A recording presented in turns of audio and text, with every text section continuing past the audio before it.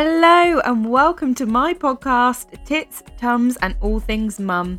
I am your host Lottie and I am here to normalise the normal mum. Think of this as a coffee morning with that one mum friend that is happy to talk about anything and everything, from postpartum sex to that one time your baby shat on your leg in Costa. My guests and I are going to be real, candid and unfiltered, so hold on to your knickers, it's going to be a bumpy ride.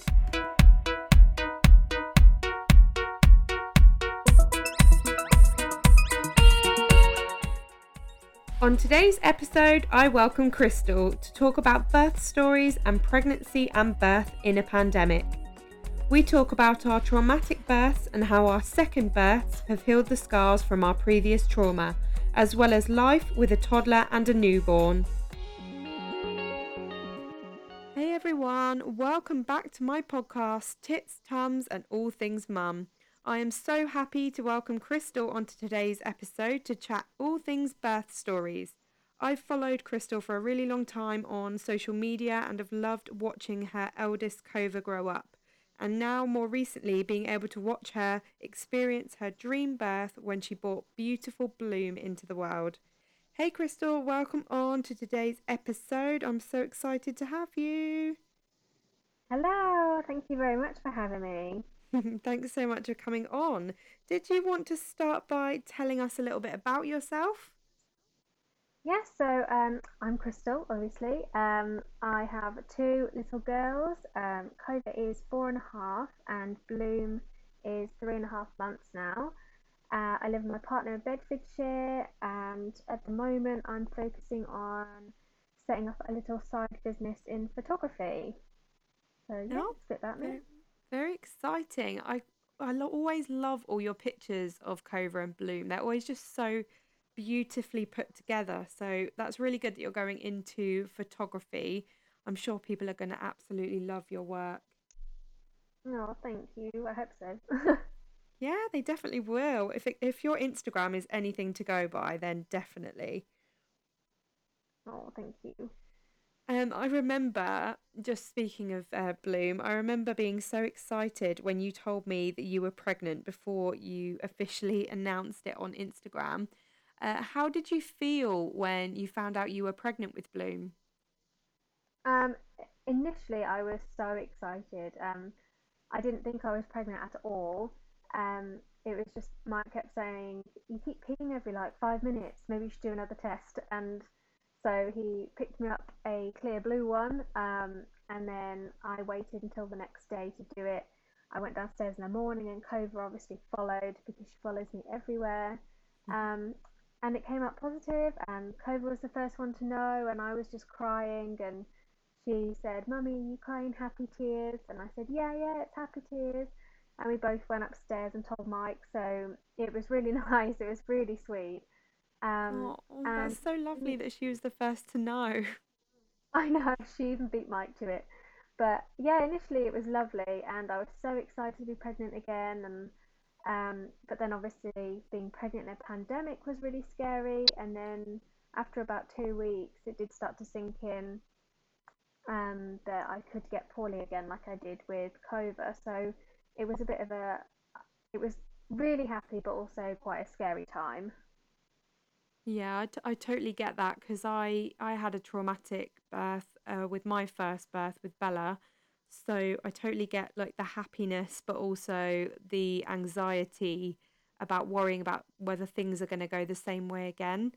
Could you talk us through sort of the events leading up to the birth of Cova and what happened in that pregnancy? So, well, it starts at the beginning, really. um, so I didn't actually know I was pregnant with Cova until I was almost 14 weeks. Oh, wow. We were, I know we were on holiday in Rhodes, and we were going out in London and living our best life. We were saving up to go traveling and had all these plans. And then it was about a week after we came back from Rhodes, I started to feel a bit sick, and I was getting really dizzy when I stood up. Um, and I just thought I caught a bug from the plane. And I can't remember what spurred me to do a pregnancy test, but obviously it was positive, and that was a very big shock for us both. Um, And then once that had settled in, I suffered quite a lot. I was borderline, is it I can't ever say it, hyperemesis gravidarum? Oh, the sickness, The one we yeah. got really sick, that one. I was borderline that till about 28 weeks. And then she obviously came 6 weeks early because I had preeclampsia that was undiagnosed. The midwife hadn't tested my urine for a good six weeks, um, or at least 3 appointments, I think it was. And then by that time, because it had been undiagnosed, it had developed into HELP syndrome. So I popped into the doctors because I was having really bad acid reflux to the point of being sick. And it had burnt my nose and my throat, and I couldn't talk very well. And then I popped into the doctor's just to get some tablets, and he said that my blood pressure was high. So we popped up to the hospital and then ended up having her a few hours later from emergency cesarean. So it was all a bit of a whirlwind, really, from Wow, yeah, start to that's finish. crazy. Just starting with a bit of acid reflux and then there you go, there's your baby. I know, and it was just, I felt fine in the morning, um, apart from the acid reflux, but I got myself to the doctors, and Mike took his van to get a service, and I drove to the hospital. And I think we got to the hospital around 2 o'clock. He had to leave to go pick up his van just after they said that I wasn't allowed to leave, and I'd probably end up having a baby in the next week. So he got a taxi to go get his van and come back. And then by about 5 o'clock, I was deteriorating more. Um, I had swelling on the brain, and my kidneys and liver were showing signs of shutting down. Um, and then she was born at 5 minutes to midnight, so it was all a bit crazy. Wow, that really is crazy. I mean, that's just mental to think that you went in with acid reflux and then it's kind of just spiraled from there and gone a bit mad. And for you to Yeah, not even have known that you were pregnant in the first place and then for it to turn into that, it's just mad. it How was a did you crazy feel in first that? pregnancy. Pardon? It was a crazy first pregnancy. It wasn't Yeah. the sunshine and roses and baby showers and everything that I thought a pregnancy would be. Well, Just that's kind of the what you opposite. expect, isn't it? And then you have all of these issues that nobody really talks about that much and actually sometimes and quite a lot of the time pregnancies aren't all beautiful, amazing, glowing and all this kind of thing. You do have these massive issues that end up turning into sort of traumatic experiences. Yeah, it was. Yeah, it was only because I'd seen somebody else on Instagram have her daughter a lot earlier than me. I think she had her daughter at 30 weeks, and she Mm. had preeclampsia. So I knew a little bit about it when they said that I had it, but not a lot. And I had no idea that I even had developed HELP syndrome until I had COVID on the Thursday, and I didn't know I had HELP syndrome until the Monday when someone said, "Has no one explained to you why you're so sick?" Yeah. And I was like, "What on earth is HELP syndrome?" Could you So briefly tell yeah, us what HELP syndrome is? so it's basically just when it starts to attack your platelets. So I think your platelets should be, I can't remember if they're supposed to be really high, but I think mine were about eight. My levels were like 18, so Mm. they were super low.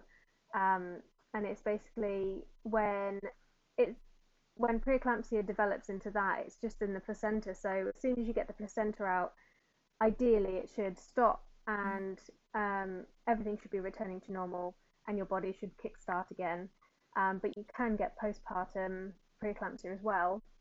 So that was also something I was quite scared about this time around because I hadn't had preeclampsia yet and I was waiting for it to happen. Mm. So postpartum, I was constantly checking my blood pressure this time around, hoping that I wouldn't get it secretly when I Yeah. wasn't in hospital. So I yeah, had no idea that you could get it postpartum as well. That's crazy. I'm not even sure how it works postpartum because it is a placental issue. Yeah. Um, and usually when the baby's born, that is how you save the mother. You have the baby, and everything should return to normal. But so I'm not Yeah. even entirely sure how you get postpartum, but that was a terrifying experience to go through with Cova. And then obviously she had to spend time in NICU. So yeah, it was very strange. Yeah. But it's crazy that you don't hear about this stuff though. Like you're not when you find out you're pregnant, you're not told about all of these scary things that can happen because like you, I had a disorder in my pregnancy. I had something called obstetric cholestasis, which is a liver disorder in pregnancy. And I had never heard of that before I was pregnant with Bella. And I went in with just itchy hands and feet, and all of a sudden, they're doing blood tests, they're putting me on some weird acid medication with a really long name. They're getting me back in for like every other day blood tests. They're making me go on bed rest and all these things, all for a thing that I'd never even heard of. So I'm sure you probably felt the same. You said you knew a little bit about preeclampsia, but I feel like we're just not warned about the severity of these things. No, I think a lot of people go in and your midwives will say, like, can you do me a urine sample? And if you ask them why, they will say, oh, to check for proteins in your urine. This it can be a sign of preeclampsia. But you don't, no one sits you down and says, this is what preeclampsia is. This is the signs to look out Mm, for. And for preeclampsia, for me, I didn't have usually your blood pressure is high all the time. Mine would dip in and out, and I went to the hospital once before.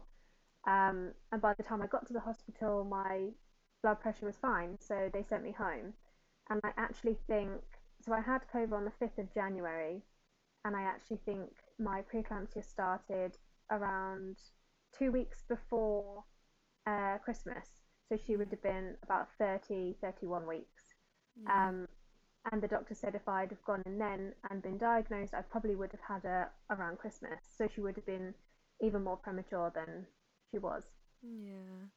How was that giving birth to a baby that early and for the first few days with her? Or how long was she in NICU for?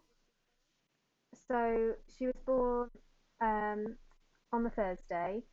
I was very sick, so I was in recovery for 3 days, um, which I don't have any memory of, which I Mm, still find really difficult because obviously you think, oh, you've had a baby and your baby's going to be next to you the whole time and you're going to establish breastfeeding and you're going to get all these lovely newborn cuddles, but it wasn't that for us.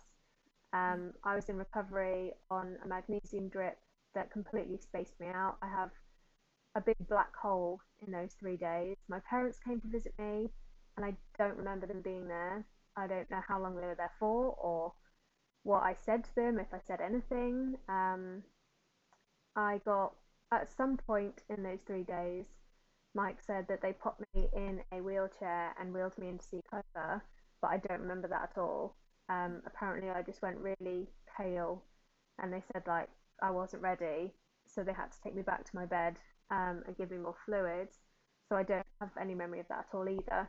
It's only when I came off my drip on the Sunday morning, and then I was taken up to the ward that you go to after you've had a baby. mm, I was taken up there, and then they said that I was allowed to go down and see her. That was for me. That was the first time I met her. So she was already 3 days old. I didn't get any newborn pictures of her, like when she was just a couple of hours old or a day old. I just mm, had Mike's grainy iPhone pictures to to get me through. yeah. Um, so I found it really difficult because I didn't have that rush of bonding that you get when you have a baby. You don't have I didn't have that, wow, oh my gosh, look, it's my baby and she's beautiful. I just didn't have any of it at Mm, all. So I found yeah. bonding with Clover actually really difficult. Just because I didn't feel that initial she's my baby. It didn't really feel like she was. So Yeah. it was, yeah, it was very hard. Yeah, that must have been so tough. But I think that's also the thing is that everyone talks about this incredible rush that you get when you have a baby, and you just instantly fall in love, and it's all amazing, and rainbows and sparkles. But actually, a lot of mums don't initially feel that way, not only because of complications such as yourself and my complications as well that I had, and some C-section mums as well, they don't get to see their baby straight away because they're kind of whisked off and then brought back. But also, mums that do get to hold their baby straight away might also not get those initial sort of rush feelings of love. And that's okay. That's completely normal. But especially in pregnancies and births such as yours, where you've kind of not really met the baby or they've been in NICU, the ones that are born a lot earlier as well, that are kind of in incubators for a long time. So it must be really, really difficult. Yeah, she was. We were lucky. She was. I was discharged on the Wednesday, and then Cova was discharged on the Friday. So we didn't have um, any time apart after that, really. I was allowed to stay in the hospital even after I was discharged. So they had little, kind of almost like hotel rooms in an ICU, and luckily we got one as just as a couple and their baby were discharged a few hours before. So we managed to stay there with her until she was able to come home. So that was good that she only had a short stay. It Yeah. could have been a lot longer. So we were grateful that she was such a tough little cookie. Yeah, that is really good because I hear of even sort of like 35, 36 weekers having to stay for sort of a substantial amount of time. So that's really good. Tough little cookie, Yeah, as you she was. say. Yeah, she was a fighter. She came. To be fair, she didn't really need any help either. She had the heat lamp on. I think she just had extra fluids when she was born, and then she was fine. She wasn't on. Obviously, she had a feeding tube in the beginning, but that was all she had. She didn't need any extra oxygen or anything at all. So she just came out ready, even Oh, though she bless was her. only £4.9, but she was, Oh, yeah, she was just rocked it from the beginning. So oh, we're bless very her. proud of her. Yeah. What's it like being a NICU mum? And have you got like a piece of advice for anyone to help them get through that time if they're going through it now? I would say take every day as it comes. Um, don't don't set yourself saying, "Oh, I want them to be home by this day. I want them." Don't step too far ahead. I'd take every single day as it comes, especially with like babies who are even more premature than COVID. She was 34 weeks, um, and there can be setbacks. You could be doing great one day, and the next day they might need a little bit more help, or they might need to go in for jaundice, or they will have they might fail a hip test or a hearing test, but it isn't the end of the world, and there will be a day when you can bring your baby home. So it feels like forever, but it won't be forever.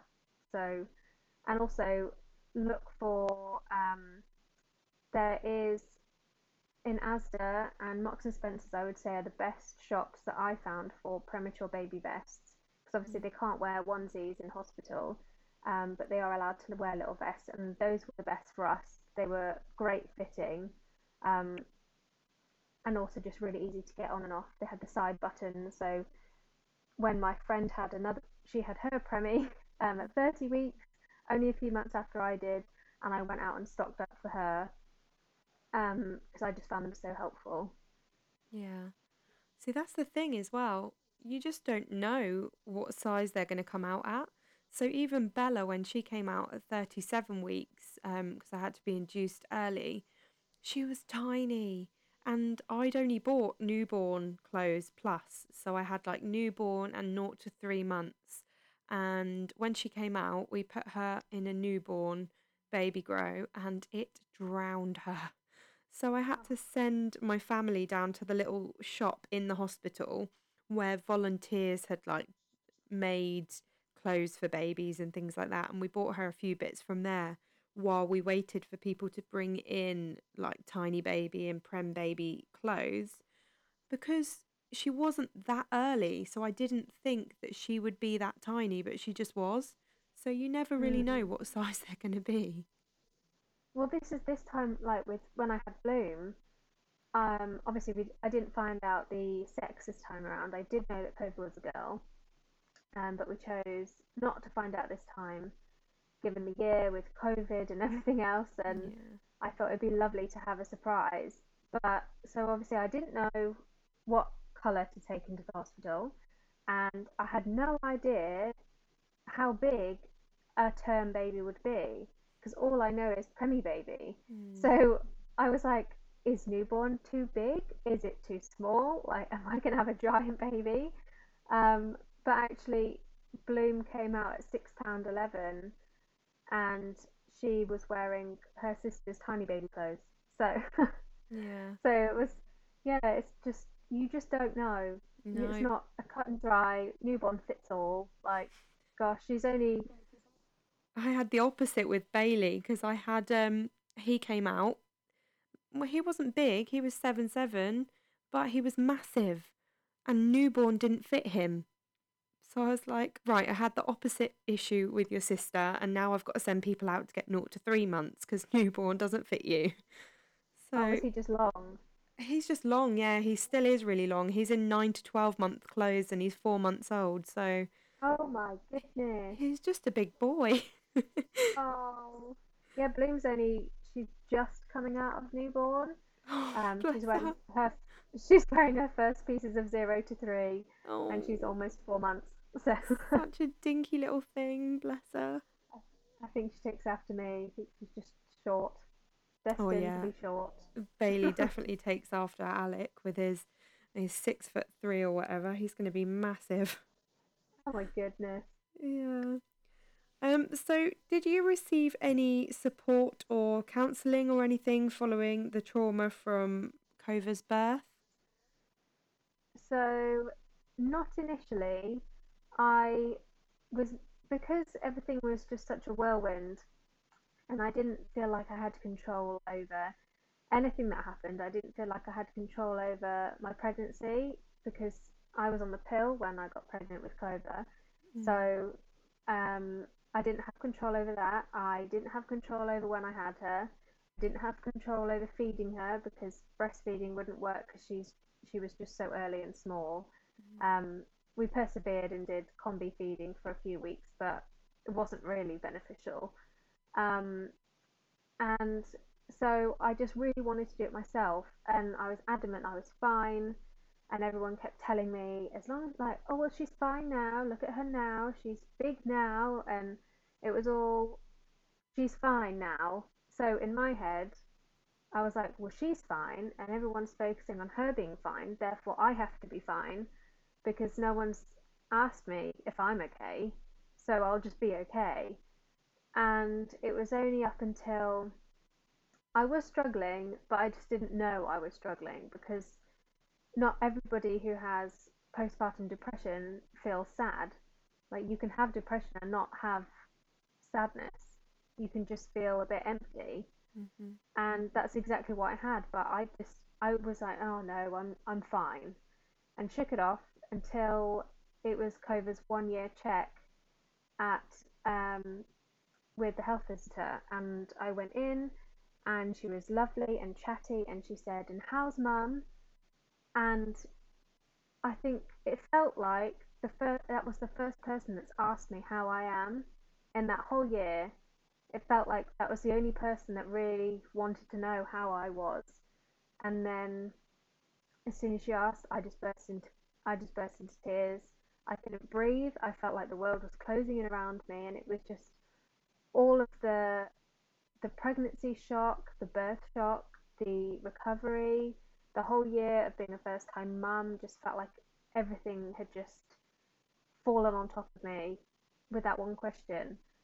And she just replied and said, "Well, not well then." And I Oh, was like, "No."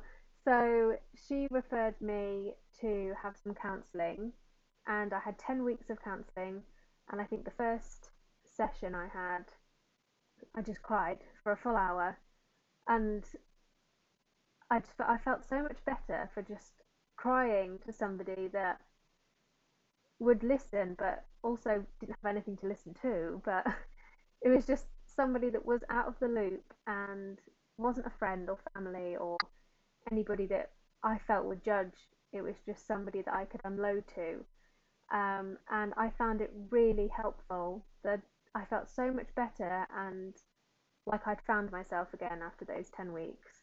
So knowing like everything that I went through, I'm so conscious of asking mums how they are doing, like not their baby. I always ask them first now because when you have a new baby, it's all about the baby, isn't it? Like you're Yeah. all, oh, let me hold her and let me have a look, let me have a cuddle, and you might feel like new mums get lost a bit, and you Yeah. feel lost anyway because you feel like you've pretty much lost yourself.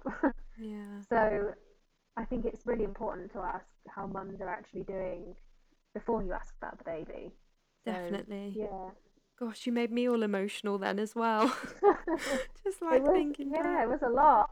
Yeah, just thinking back because it's so true. You just don't get asked. It's all, how's the baby? Is the baby doing this? Are they doing that? How are they sleeping? And actually, you could just be there, like at your lowest point, feeling awful, but having to hold yourself together because you've got this little thing, this little baby that's reliant on you, and actually inside you're falling apart. So yeah, just gave me all the feels then, like thinking back to sort of how you do feel back then. But yeah, I'm with you on that. I definitely ask mums how they're feeling now rather than straight to the baby because yeah, I've been there. It's just it can be a dark time for mums, but on the outside they're smiling, they're happy. They might even sort of look sort of normal with makeup on and everything, but you never know what's going on underneath. Yeah, I think it's really important to, even if you're just having a bad day, just tell anyone that you're having a Yeah. bad day because it helps you and it helps somebody else understand that, like, it's okay to talk and open up, Mm. and for that person to be like, oh, okay, well, I'll pay more attention, kind of thing. So, Yeah. yeah, Especially it if is. you've had a traumatic birth and pregnancy as well, because it's just such a scary, scary time. And although you've made it through and you're out the other side, it's just such a scary thing to have been through. It's a lot to process. Like, I remember the one doctor saying, like, thank God you went to the doctors because if you'd have gone to sleep that Thursday, I wouldn't have woken up. Oh my God, And why that did they tell you that? That's I know, horrible. and I was like, okay, that's a lot to process. And those words pinged around my brain for months, and they still do, and it freaks me out. Like, what if I hadn't gone in? Oh my What if, God. like, what if I didn't have reflux that morning? Yeah. Like, and I do think everything happens for a reason, but I'm just so grateful that Mike was like, right, this is ridiculous. Like, you shouldn't be throwing up acid like this. You need to go to the doctors. So Mm. it was just, it was a lot to process in your head about how lucky you are, but then also deal with this little tiny baby that needs you for everything, and you're not getting enough sleep, so you're not allowing your body to rest and your mind to rest, Mm. so you can process. So it is, it can be a very draining Mm. being a new mum, and especially a mum that's had a traumatic birth. So yeah, it's a lot sometimes. You've also been through this, like, this experience that, as you say, could have killed you, but you have to birth this baby, you have to look after this baby, potentially feed them if you're able to, even though you've just been through like such a traumatic experience. Like, I remember after having Bella, I had a major hemorrhage, and I was also told that I could have died as well. And you're processing that. You've just given birth, like you've got this new baby. Bella was also, she had jaundice, so she was under the lights. So you're trying to deal with that as well. It's just so much in those first like few weeks and days that you're expected to process as a mum. So it's no wonder, like you say, that you got a year down the line before you actually realise, oh shit, I need some help here, because a year in the life of a mum is actually not a lot when you've got all that to kind of process. Yeah, it is a lot. Like it's a wild time, especially like comparing yourself as well, Yeah. thinking like my sister's had two babies and she just popped them out no problem. Like breezed through pregnancy, just got on with it, carried on going to work, carried on going to on the tube in London, like did it like a boss. And I was like, why can't I do it? Why do I have to be the one that breaks? And Mm. that was frustrating as well. Like I was really envious of people that just looked happy and they were Mm. glowing and having this beautiful pregnancy, and there was me feeling like I was dragging my ass behind me the whole time trying to catch up with what's happening. And I found it really difficult to talk to anybody that had had a baby Yeah. for quite a while. I didn't want to talk about birth. I didn't want to hear about their baby at all. Mm. And I must have come across horrible, but at the time I just couldn't. I didn't want to hear about happy stories Yeah. because I didn't have mine. So, which, but sometimes, yeah, you're allowed to be selfish. Like, that was just how I was coping. Yeah, I totally relate. I felt exactly the same. All of my friends had had like the simplest pregnancies. A lot of them have had home births as well, which is something that before I had this traumatic birth, that is something that I would have loved to have done. And then I had this awful pregnancy. I was so sick all the way through without knowing that it was obstetric cholestasis because I didn't get diagnosed until 33 weeks. Then I was really poorly after that, then had this major hemorrhage. And I'm just thinking, this is not how pregnancy and birth is supposed to be. Like, why is it me?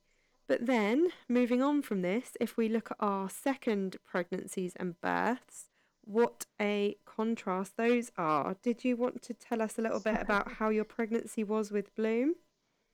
Yeah, so now I'm that jerk that had the perfect pregnancy. Yeah, you are, and so am I. I know. Well, yeah, I was still sick. Like, the most annoying thing I think about this pregnancy was I had been vegetarian. I went vegetarian last January and I was loving it and I felt really good and I loved my food choices. And as soon as, oh, I don't know, maybe 6, 7 weeks hit, all the baby wanted was chicken. And I just remember crying because I really wanted a McChicken sandwich, Oh but I didn't no. want to eat meat. And I was like, oh, but I really want it though. And then I had one and I cried because it tasted amazing. And that was that. And then I wasn't vegetarian. I think in the first 6 weeks, I ate probably a good freezer worth of halloumi from Aldi. I ate all the halloumi burgers, the halloumi fries. I had halloumi burgers on a barbecue with cheese, like burger cheese on top of that. So, like a Cheese on double cheese. cheeseburger. Yeah, and it was great. And now I can't stand the stuff. Oh no. Um, but yeah, I had like the standard pregnancy of my sickness ended at 15 weeks, second trimester, and then I had about 3 days of being sick at around 20 weeks for some random reason. But I felt great and I felt really confident and I loved seeing my bump grow and I embraced everything this time. I didn't want to sit and grovel about, oh, my everything's getting bigger and I can't fit in this and I can't fit in that. I just really tried to soak in it, knowing that this might be my last baby. So I didn't want to dwell on the negatives too much. So I really tried to embrace every second of being pregnant. Um, and I loved it. And then, to be fair, when 34 weeks was coming up, I was getting quite anxious. I was looked after very well this time round. I had consultant appointments and midwife appointments basically every other week, keeping a very close eye on me, my blood pressure, and my protein levels. So it was very reassuring. So I felt like I didn't have to worry because I knew on paper everything was going the right direction. Um, but yeah, I did have a bit of a wobble around 34 weeks because I was like, oh, what if it happens again? If it's going to happen again, it'll happen now. Um, but once we'd gone past 34 weeks, I felt great. I was loving the fact that I could now be that full term pregnant person. that can complain about how big their bump is because I didn't get to do that the first time around. Um, and then yeah, I was due to be induced um, on at 39 weeks on the dot, and went into spontaneous labour the day before, and then had her early that Saturday morning. Did it like completely without pain relief right up until pushing. I had gas and air. I don't even know how I did it. I was on a Zoom call with my friends from Instagram while I was about 6 centimeters, um, just dipping in and out of the conversation between contractions. And I don't know how I did that either. And it was Because you're lovely. amazing, that's how. Well, I just thought I'd be in a lot more pain. I genuinely thought I would be one of those screaming banshees that are freaking out, being like, get it out, get it out. But I loved it and I thoroughly enjoyed my labour.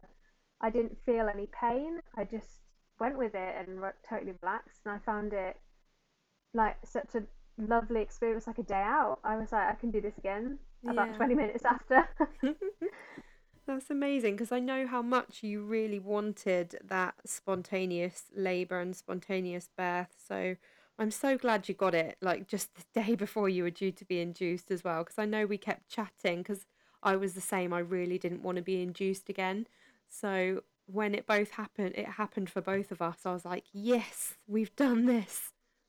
I know, and I feel like I know quite a few people that have been so lucky um, with having their second, and all around the same time as us. But other people that had hard first babies, and this time they've went into spontaneous labour, had their baby, and it went great.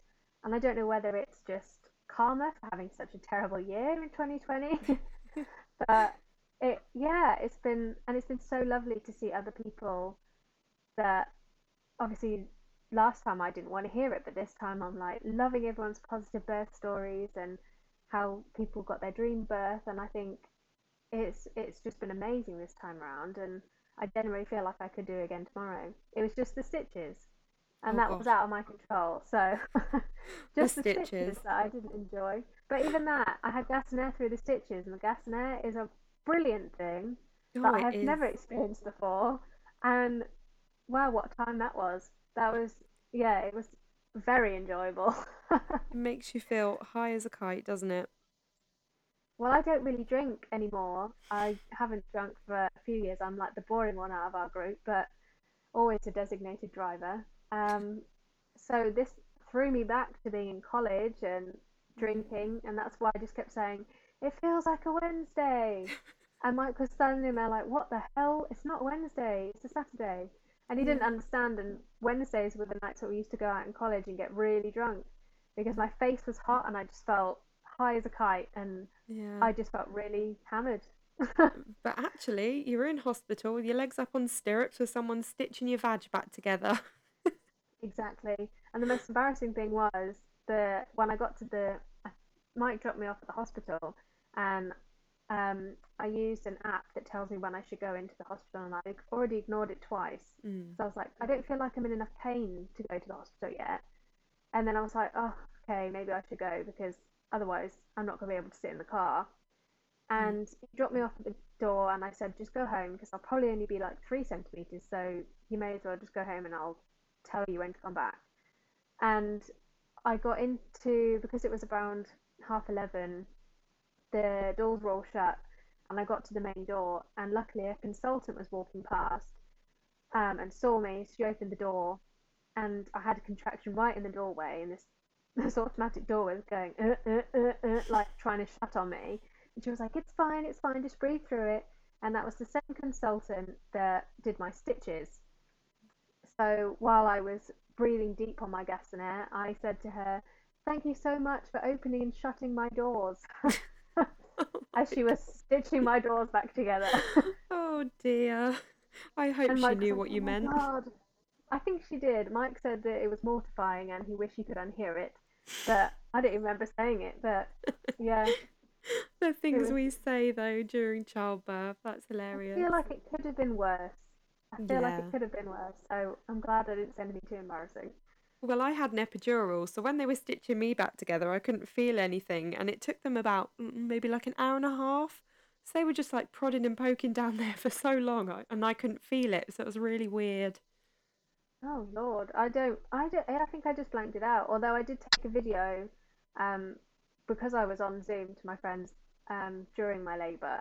They said they were all telling me stories about their gas and air, experiences, Mhm. and at some point, while on gas and air and having my stitches, I took like a selfie video of me puffing around gas and air, and wow, I look terrible.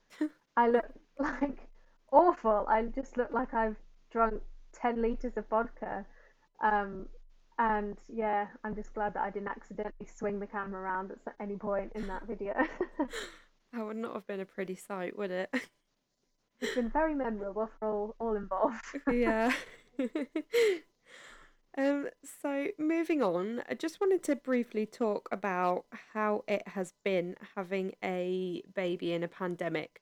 I have found the second pregnancy to be so different to the first, but I think it's really hard to know if that's due to it being the second pregnancy or because of COVID. There just didn't seem to be like as much excitement towards me, and we didn't get to celebrate in the way that we did before or experience scans or anything together. How did you find it being pregnant and giving birth in a pandemic? So yeah, initially, I think the worry of being pregnant again and possibly facing another preeclampsia situation, I found it quite. I was quite scared, thinking like I'm not going to see my family, like they can't visit me in hospital like they did before. Um, but on the flip side, while I was being sick and we hadn't really told anybody, um, I didn't really want to tell. I don't know whether it was the pandemic and everything around us was so negative, but I had just had this impending doom feeling throughout my first trimester of something was going to go wrong, and I was terrified something was going to happen because I just felt, oh, surely I can't have like a lovely, happy pregnancy this time around. Um, so we didn't tell anybody, and I found it quite lonely, but at the same time, I was quite grateful that I didn't have to see anybody. So all through being sick, I didn't have to go to my parents or my like parents-in-law or um, see anyone and make an excuse of why I'm sick. So it was quite like a good, like, easy way out for us in the beginning. So I did quite enjoy that part of it. Was a much slower pace. There was no rushing around, going to birthdays, going to this, going to that. Um, and just before, I think it was the week of lockdown or the week after, I actually lost my job, which was very frustrating. I didn't know I was pregnant at that point. Um, and yeah, it was that was hard. But then I feel like everything happens for a reason, and if I had to keep going to work, um, being that sick, I don't know how I would have coped either because it's a half an hour drive to where I did work. Um, so there was that as well. That I thought, well, clearly it wasn't meant to be right now, but this baby is. So there was definitely that side of it that was it was scary but enjoyable. Yeah. And I was quite worried that my care would be a bit slack as well. Everyone being so short staffed and everybody running around with COVID patients, I was quite worried that um, it would be easy to miss if I got sick again. But I can't fault the care that I had from the NHS this time around at all. They were on point with every single appointment. Um, so it was quite reassuring. So because I was reassured from the people that mattered, I felt like I could relax a bit more, which is maybe why I had such a good pregnancy because I could just chill out and Mm. go at my own pace with Cova and just relax, let my body relax and do its thing.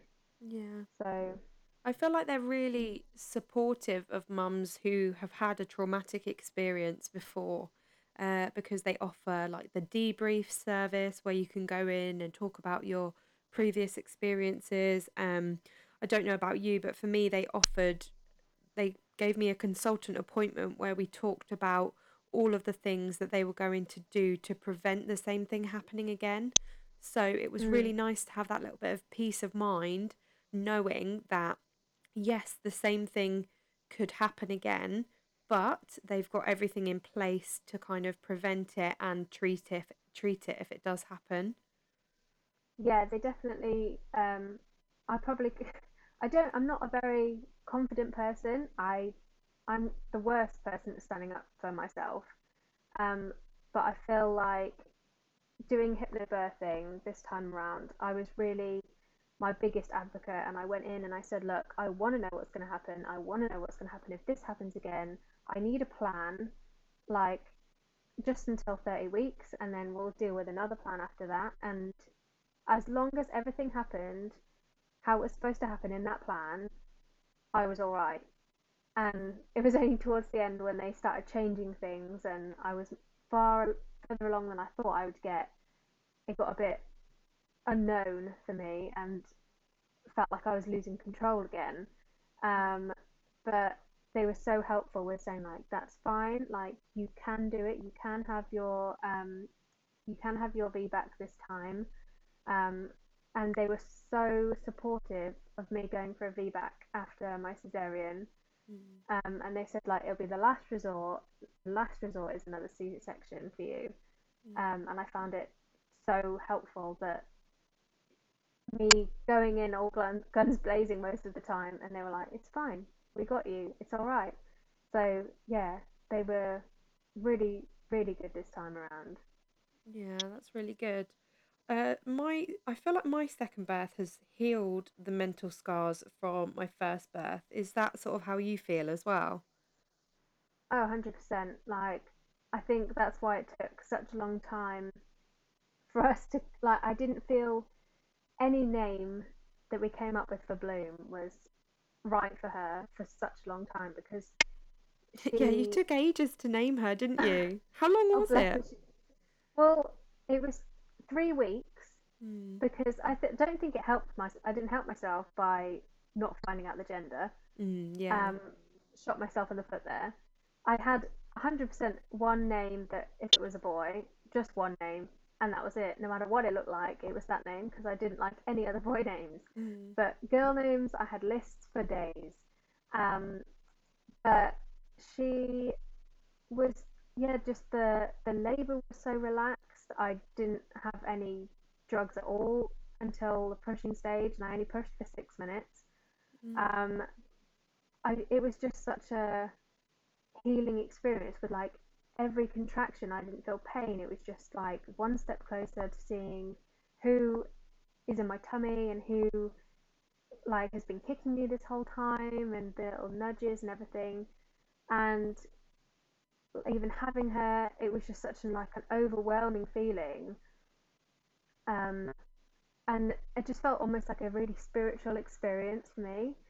Yeah. And I didn't have any fears after. I just didn't feel anything negative at all for days and days and days.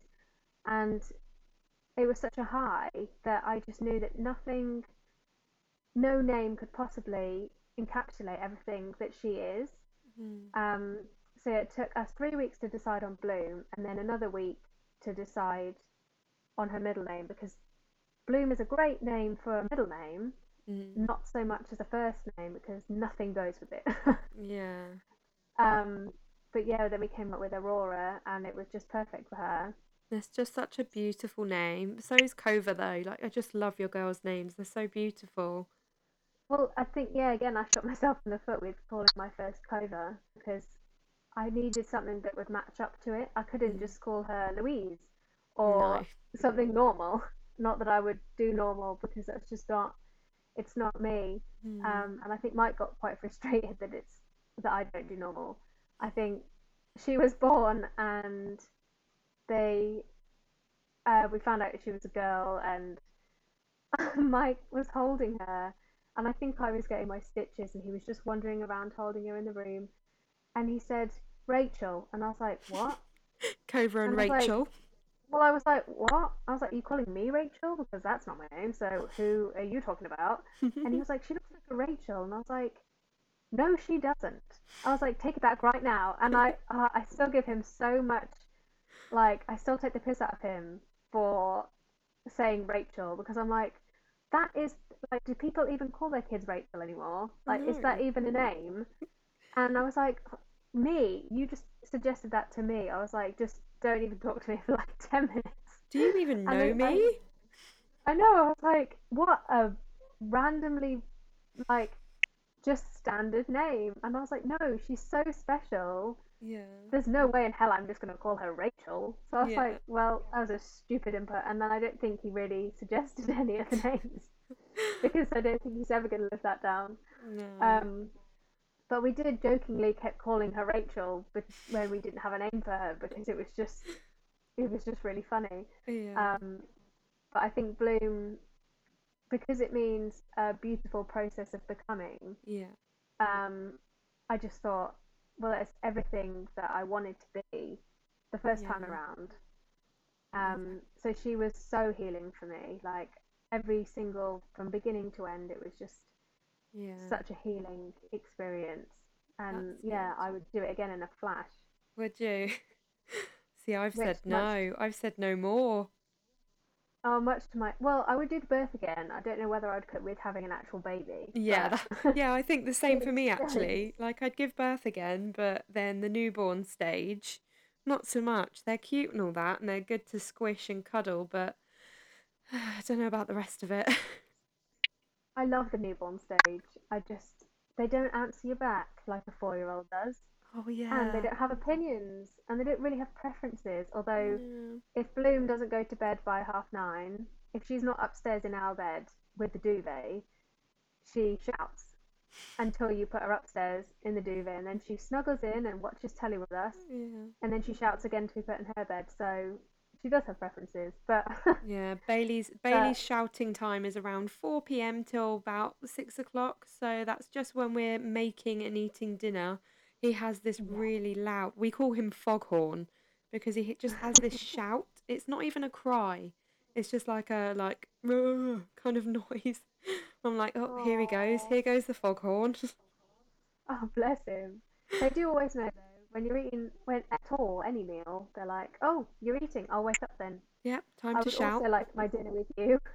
Yeah, bless I him. have, yeah, we've definitely perfected being ambidextrous this time around. Oh yeah. Um, Swapping it from one boob to the other while trying to eat my dinner with my left hand and then my right hand. Oh yeah. Yeah, It's a Alex had skill. to feed me many a time. Oh dear. The things we do for these kids, eh? But I totally agree about the whole it healing you as well. I mean, I didn't know that it was going to heal me until after the birth because obviously a hemorrhage is after you've given birth. So Mm. so I'd had a beautiful labour with Bailey. Yes, I had an epidural, but he was back to back and then got stuck sideways. So Oh, I had to have an epidural, and I was fine with that and kind of progressed through the last bit of labour quite relatively easily. Um, and then I gave birth to him and everything was fine, but I was just literally sitting there waiting to bleed, basically, which was quite a scary thing um, because that's what happened last time. Obviously, last time I didn't expect it. I gave birth to Bella, and then all of a sudden, all the alarms were going off. People were running in, had no idea what was going on. And I was literally waiting for that to happen this time. And when it didn't happen, I just felt this massive, like, oh, wow, everything's going to be okay. And like, that was my moment for me of realizing that this birth had healed me. yeah. Gosh, I can't even imagine. Especially if you didn't know what was going on. No, You'd be exactly. like, why? Who's this? Wrong room. What's going on? Yeah, when I could hear the blood dripping on the floor, that's very graphic, but that's what I could hear, and that's the sound that I always remember in my head from that first Mm, birth. And I was like, oh, I don't want to do that again. That was so scary. So now I just yeah. feel like it's gone. So definitely these second births have healed us. Yeah, I would say the only thing that I didn't enjoy this time around was actually my water's breaking. I didn't like again. I had no idea what to expect because I didn't have that first time around. Mm. They broke my waters while I was having my C-section, and I felt it on my sides, Yeah. and I was like, "Oh, my water's wet." um, but this time, it was like somebody kicked me in the back, Yeah. and it wasn't even. Everyone says like, "Oh, you can hear a pop." Mine Yeah. was like an internal bang, and Yeah. that's literally the only way I can describe it was a bang. Yeah. And I didn't know what was happening to me, and I completely panicked, and I stood up for the whole of my labour, Yeah. um, but it it was horrible, and I was like, that hurt more than I thought it would. Yeah. And the midwife was like, "Oh, it's your waters, it's fine." And I was like, "Are you sure? I think something's wrong. What's happening to me?" And she was like, "It's fine, it's It's totally such a normal." And weird feeling, isn't it? I was like, that was horrible. Like Yeah. that was, I would rather push out a baby than have my waters break again. It was Yeah. really just very uncomfortable. Yeah. I remember being mid contraction and I was literally puffing on my gas and air, stood up at the edge of the bed, and I just heard the pop, and then I felt like the warm water running down my leg, and I just took the gas and air out of my mouth and went, "My waters have gone," and shoved it back in again. And then it was just Mike all over wasn't the even there floor. when mine went. He hadn't even come back to the hospital at that point, and Oh, I was like, really? from what I've seen in movies, because that's all I have to base my births on. Yeah. Um, I was like, surely she'll be coming out like soon, No. and the midwife was like, well, I think she thought they initially thought, oh, well, she's going to be here a while. Technically, it's her first birth because I hadn't laboured at all with Cova, so my Yeah. body hadn't done this before. So they thought it'd be quite a long time. Um, but because I was progressing so fast, I was at 10 centimetres where my waters went, Mm. and Mike wasn't there, and the midwife had to call him and was like, "Where are you?" And he was like, "I'm just parking and trying to carry everything." And she was like, "Okay, that's good. You might just wanna maybe just jog a little bit." And she was obviously trying not to panic me, but also not Mm. to panic Mike, but to also tell him to hurry the hell up. Yeah. So it was a bit like, "Okay, I'll just hold it in then for a minute until he gets here." Yeah, I thought like we packed like God, Mike came running in and he had about 10 bags, and there was like my wheelie bag and the baby's bag and his bag because obviously with COVID he wasn't allowed to leave. Mm. So he didn't know how long he was going to be bunking down in this room for. So he obviously bought like a world of snacks. Um, literally just a bag full of food. And yeah, it was so funny watching him running in like, "Is it okay? Is everything okay?" And I was like, "Yep, still pregnant. It's okay." I thought because the consult obviously had to be consultant led this time round. Yeah. The consultants popped in and said like, "Hi, we're your consultants. We'll come back every 4 hours to check on you."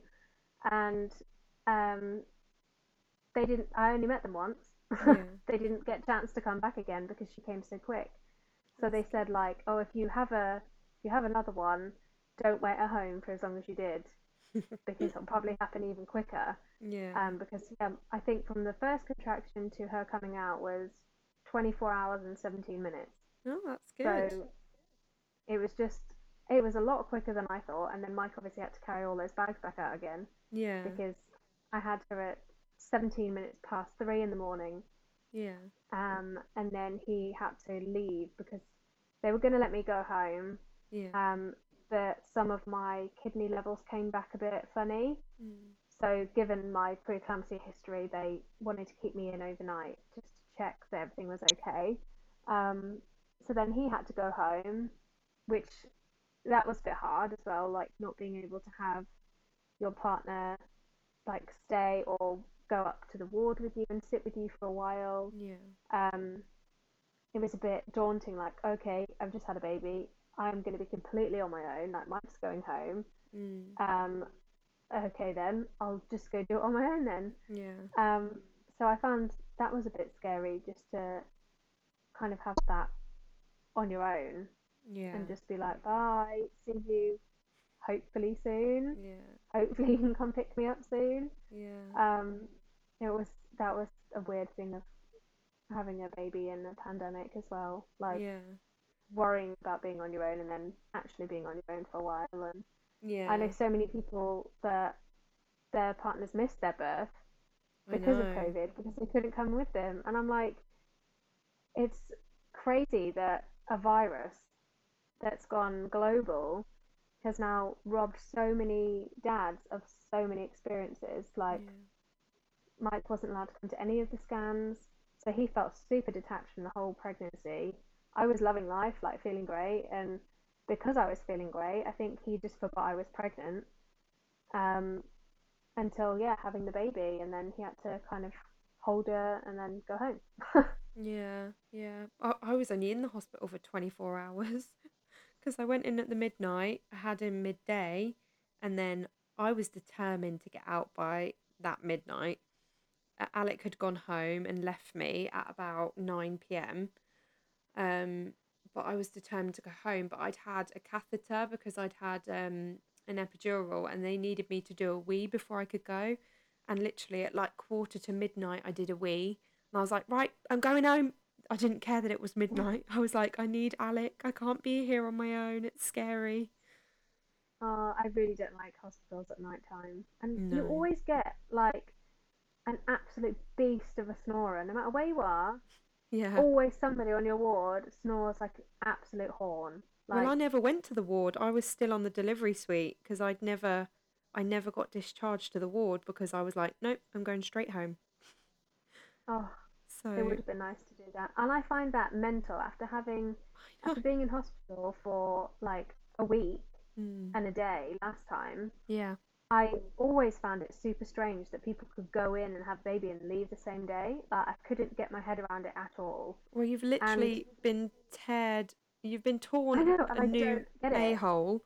You've got a wound the size of a dinner plate inside your abdomen, and you're just sent home I don't understand. And I'm like, and also I just don't understand how people could they walk because I didn't with walk for great five. difficulty. I didn't walk till day 5 after my Yeah. C-section, because the surgeon tore my hip muscle Oh. when he went in because he only cut a small incision because obviously COVID was so small, but his hands were bigger.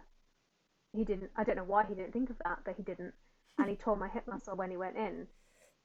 Ouch. So I couldn't put any weight on that one side.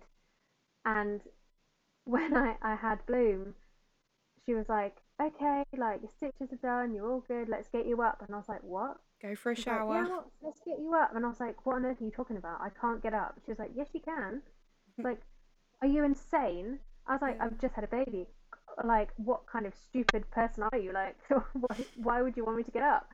And she was like swinging my legs round and like holding my hands and pulling me up. And I was like, "Oh my God." And I remember saying to Mike, "Look, I'm walking Yeah. like I've been in a wheelchair for the whole of my life or something." Yeah. And I just found it so bizarre that I Yeah. could walk after having a baby. And they Like, make for you that, shower and everything, and like you're just stood there, like bleeding everywhere, the shower was swollen, awful. showering. I nearly fainted in the shower. Yeah. I just remember getting too hot, and then I think I showered my legs, and I got out. I was like, nope, that's enough for me. Yeah. And then I was just really wobbly and just, but I was like, how bizarre! Like, you've just pushed a human out of you, Mm. like you've been stitched back up again, and then expected to walk around. Like, oh my God, Yeah. It's it's baffling, so isn't it? bizarre. We are But amazing creatures, aren't we? Really. I know, and people say that like women aren't the superior gender. I'm like, sorry guys, Come but on now.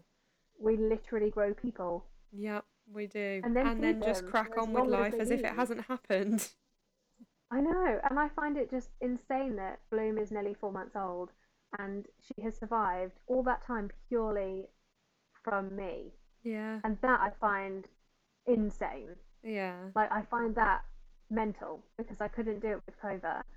Yeah. And I felt such a sense of like failure because my body failed to birth her and then I failed to feed her, and it was just all that failure. And And then now this look at time round, you. I'm like, what is happening? You're doing And amazingly. I just find it bizarre. I'm like, the female body is awesome. It is. It is. Saves you so much money. Yeah. So, how are the girls? Is Kova loving being a big sister? She is doing really well. Initially, we did have a bit of a backstep with COVID. She actually developed a stammer, Oh. um, which I haven't really spoken about at all anywhere. I don't know why. I just don't feel ready to talk about it. But it was basically I went in when um, I got admitted for 24 hours when I was still pregnant with Bloom, because my blood pressure hit a peak. So they thought maybe my preeclampsia was going to come back. Um, and I went into hospital and she was fine, talking fine. Like she's always been really good with her speech. Um, and I was only gone for 24 hours, and then I came home and she was trying to talk to me and she couldn't get a sentence out. And I was Mm. like, what's happened? I was like, I have only been gone for 24 hours, like, and she's broken. Like, I kept thinking to myself, oh my God, I've broken my child. Like, what happened? And she's never been apart from me. Like, when I go home to see my family, she comes with me. So she's used to being away from Mike, but I've never really left her Mm. at all. And I didn't realize that until when I went to hospital that I've never been a day without her. Um, so that was really hard. And I was like, oh my God, I've broken my child. And thinking, oh, my body's going to fail again with this baby. Um, I found it really hard. And she is getting better. She's definitely improved. Um, but then it took a back step. She got a little bit better, and then she took a back step again when I went back to hospital to have Bloom. Mm. Um, but we made a big deal of it and saying like, "Mummy's coming back. I'm coming back. I'm just gonna go have your baby sister or brother, and then I'm gonna come home." And she was like, "Okay." Um, but you could tell it upset her a lot, and she kept saying like, you're not going back to hospital now, Mummy, are you? You're not gonna leave me again." And I just remember feeling so crushed. I was like, "Oh my God!" Like she didn't think I was going to come back. Oh, And bless her. it just, oh, it hurt my heart so much. And Mm. she's still struggling with it, but she's definitely improving. And I'm just hoping by September when she starts school full time that it will all be okay again. Um, but she's definitely improving. I think she's getting used to Bloom being around and knowing I'm not going anywhere again. I think that's helping her. But yeah, that's been something that I didn't know would happen or could happen. Like I know children struggle with behavior when they have a new sibling, or Yeah. they might become a little bit shy or reserved or things like that. I just didn't expect that to happen. No, I've never heard So, of that either. Bella struggled and with her behavior and sleep, but I didn't know that that was a thing. Did you take her to the doctors or anything, or did you just Google and find out that it was a thing? Have you got any support with it? so I spoke to the health visitor, and luckily, thank God, our health visitor this time around with Bloom has been amazing. She's so lovely. She was so supportive throughout. Well, obviously, Bloom had tongue tie, and she was really supportive with Bloom's tongue tie and getting that sorted as soon as she could. So I just said, like, I know this isn't your job, like, COVID isn't um, your responsibility at the moment, but do you have any advice? And she said that she was actually dealing with another mother going through exactly the same thing, Mm. um, had a newborn, um, and her son had his speech had completely regressed. Mm. So she was like, it can happen. She was like, I have seen it a few times. It's just they their brain isn't processing quick enough for their words to get out. So it's almost like it backs up, like all these words are trying to get out at one time, and nothing but just stammer comes out. Mm. Um, and it's obviously like such a big adjustment for her being with me for 4 years and being an only child and having all my attention to suddenly me leaving and then coming back. And I told her I'd only be a couple of hours, but then obviously I didn't come back for 24 hours. I didn't expect to be admitted. Um, so it was just a lot. But she said it is like a lot more common than I think, and I haven't broken my child, which was a massive relief because I just thought it was all my fault. Um, and yeah, there was a little speech group that she would have been referred to, but she's too old. Um, it's to help kids with speech who are under 3, like develop their speech, but she obviously is above that age group. So I've just been working with her teachers in school, They're just giving her like a little more attention with conversation, reading to her a little bit more and getting her to talk through the books a little bit. So she's having to vocalize more in school. Mm. And they said they've seen such a big improvement. And they also said with stammers, it is something that they grow out of within 6 months. Yeah. So hopefully by September it should be pretty much resolved. Oh, that's But yeah, it good. was just very unexpected as well. Having a newborn and then dealing with that guilt as well was just a bit like, oh God, it's like Yeah.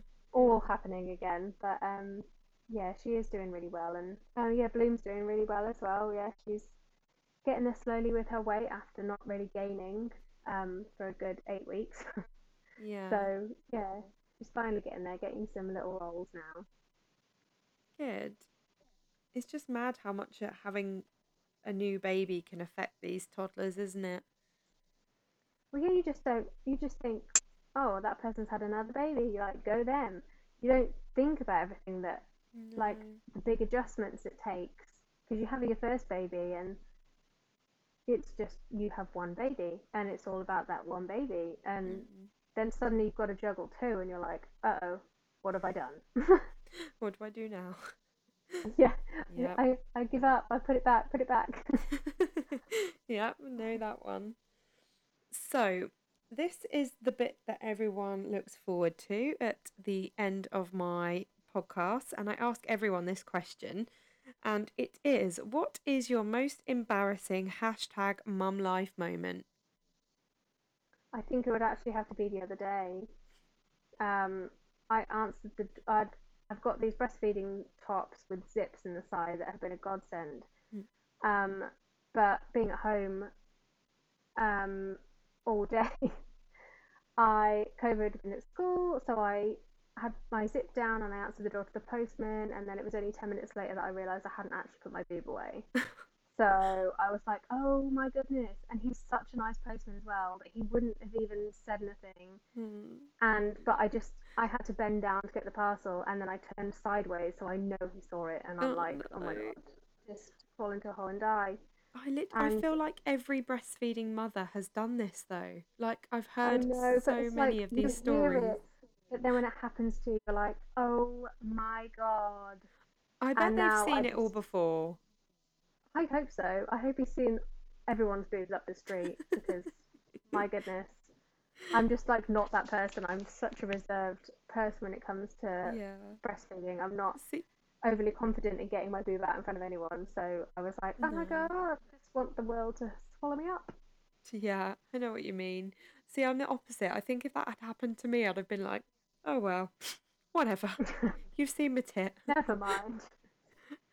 Oh, but Oh yeah, I dear. think it happens to the best of us. I've got a guest on Thursday who wrote the book Mum's the Word, and she calls them catastrophes. And there are many stories in that book about her tit being out when it shouldn't be. Yeah, they have mind of their own. They do indeed. Right, on that note, thank you very much for coming onto my podcast. It's really exciting to have you here, and it's been lovely chatting to you. Oh, thank you. I'm gonna go see Bloom. I can hear her crying, so that's my cue to leave. Oh, bless you. Thank you very much. See you later. Thank you. Bye. Thank you so much for listening. If you like this episode, please subscribe, download, and leave me a review. Find more mum life moments over on Instagram at a little bit of Lottie. Thanks for listening, and we'll see you on next week's episode.